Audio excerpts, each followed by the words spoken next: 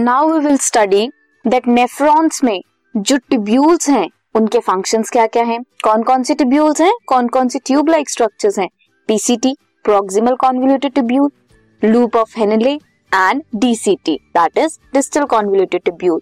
PCT के बारे में स्टडी करेंगे। They are lined by simple cuboidal brush border epithelium. Brush like structure होगा तो उसकी वजह से क्या होगा, सरफेस एरिया इंक्रीज होगा। एपिथेलियल सेल्स के बने हैं जिनमें ब्रश लाइक स्ट्रक्चर्स हैं, सरफेस एरिया इंक्रीज होगा इससे ताकि रीएब्जॉर्प्शन ज्यादा हो सके। Almost all the essential nutrients, जितने भी एसेंशियल न्यूट्रिएंट्स हैं 70 to 80% इलेक्ट्रोलाइट एंड वाटर, ये रीएब्जॉर्ब होते हैं पीसीटी में। मैक्सिमम रीएब्जॉर्प्शन जो है ट्यूब्यूल्स की वो पीसीटी में होती है। मेंटेन करके रखता है pH along with ionic balance of the body fluid by selective secretion of hydrogen ions, ammonia and potassium ions into the filtrate and by the absorption of hydrogen or bicarbonate from it.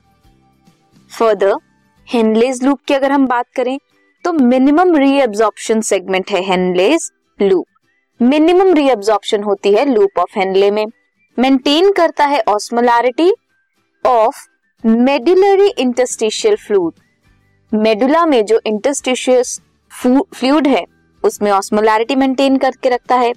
जो descending limb है loop of Henle की that is permeable to water but almost impermeable to electrolytes. Water तो enter कर जाएगा, permeate हो जाएगा, entry exit हो जाएगी, बट बाकी आयंस की एंट्री, इलेक्ट्रोलाइट्स की एंट्री नहीं होगी। कंसंट्रेट करेगा फिल्ट्रेट को जैसे ही वो नीचे की तरफ जाएगा। असेंडिंग लिम्ब जो है लूप ऑफ हेनले की that is impermeable to water. Descending limb is permeable to water, ascending limb is impermeable to water. Allow करेगा इलेक्ट्रोलाइट्स का ट्रांसपोर्ट एक्टिवली और passively. Hence the concentrated filtrate pass करेंगे upward and it gets diluted there due to passage of electrolytes कहां पे, to the medullary fluid. Now coming to the distal convoluted tubule, conditional reabsorption होती है किस किस की, sodium ion की and water की। रीअब्जॉर्प्शन होती है बाइकार्बोनेट की, कार्बोनेट आयन की। सेलेक्टिव सिक्रीशन होती है hydrogen, potassium ions and ammonia की। जो मेंटेन करेगा pH, sodium potassium balance body में। Now see, proximal convoluted tubule है, डिस्टल कॉन्वोल्यूटेड ट्यूब्यूल है, लूप ऑफ हेनले है। यहाँ पे एब्जॉर्प्शन कैसे होगी, वाटर, इलेक्ट्रोलाइट्स सब कहाँ जा रहे हैं, एग्जिट करते हैं। Hydrogen ion and ammonia enter करता है, whereas potassium ion, nutrients, water, NaCl, bicarbonates ये एग्जिट करते हैं, रीअब्सॉर्ब्ड होते हैं।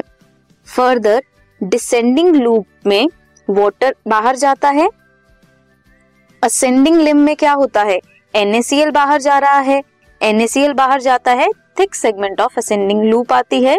देन फर्दर डीसीटी में क्या होता है, पोटाशियम आयन, हाइड्रोजन आयन ये एंटर करते हैं और electrolytes, bicarbonates and water exit करते हैं।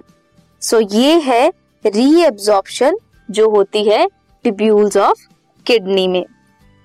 कलेक्टिंग डक्ट में क्या होता है, कलेक्टिंग डक्ट एक्सटेंड करती है from the cortex of kidney to the inner parts of medulla. Kidney के कॉर्टेक्स से मेडुला के इनर पार्ट में एंटर करती है। Large amount of water reabsorption होती है इन कलेक्टिंग डक्ट ताकि वो प्रोड्यूस कर सके concentrated urine.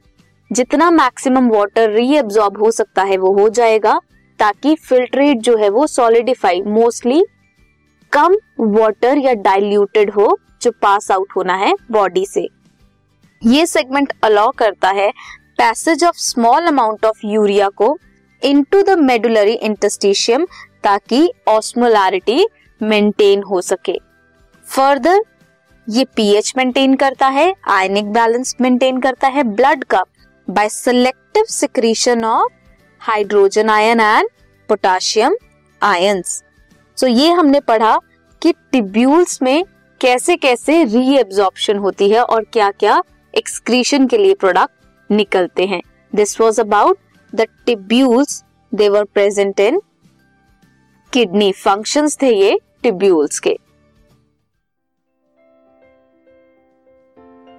This podcast is brought to you by Hub Hopper and Shiksha Abhiyan. अगर आपको ये पॉडकास्ट पसंद आया तो प्लीज़ लाइक, शेयर और सब्सक्राइब करें और वीडियो क्लासेस के लिए शिक्षा अभियान के YouTube चैनल पर जाएं.